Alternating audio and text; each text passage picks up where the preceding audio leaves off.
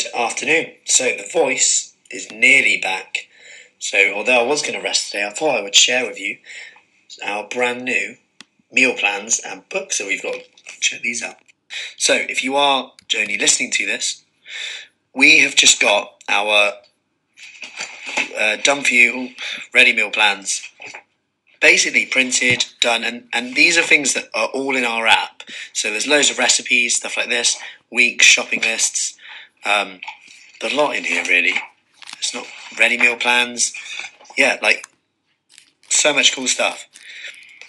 But the reason I'm sharing this is often people will say I have no willpower to stick to something, or I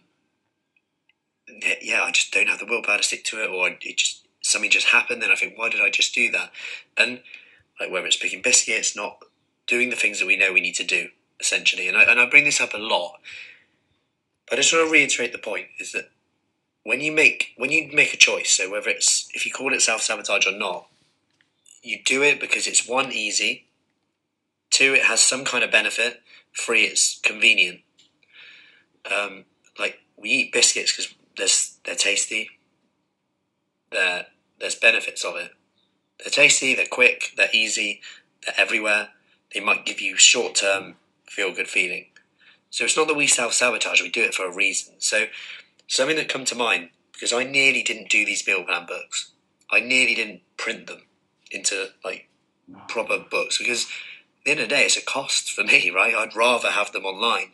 But ultimately, when they're in a book, the difference, because it's more convenient to do it, because it's set out as a plan, the difference in people's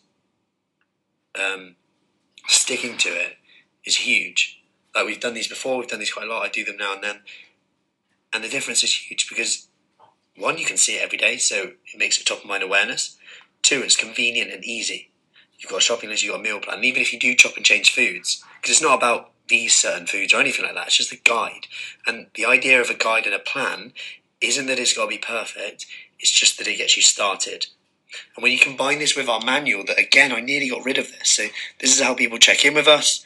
They can write down stuff. I mean, they can do this all online if they want, but when you journal stuff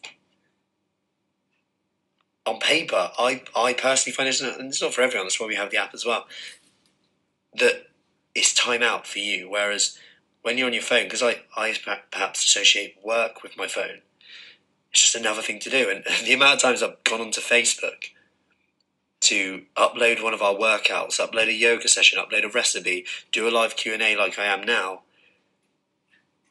or video like I am now, and then all of a sudden I'm watching a video of Michael McIntyre talking about getting kids ready to leave the house. And I'm thinking, what am I doing again?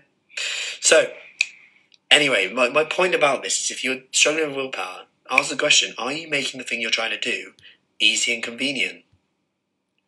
Because if not, you're always going to be relying on willpower. And when you're relying on willpower, the easy and convenient option will always win. Hope that helps. And speaking of which, easy and convenient, my new book, which again will be hard copy. I will have e-copies, but I'm going to really try and... I'm basically going to give it away for free, providing you cover the shopping and shipping and printing. That's it.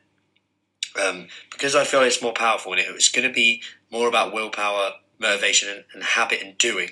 So you'll have a checklist to essentially do. So it's more of a workbook than a book to help you do stuff. Because ultimately you only get results for doing. We all know that. Hope that helps. Any questions, let me know.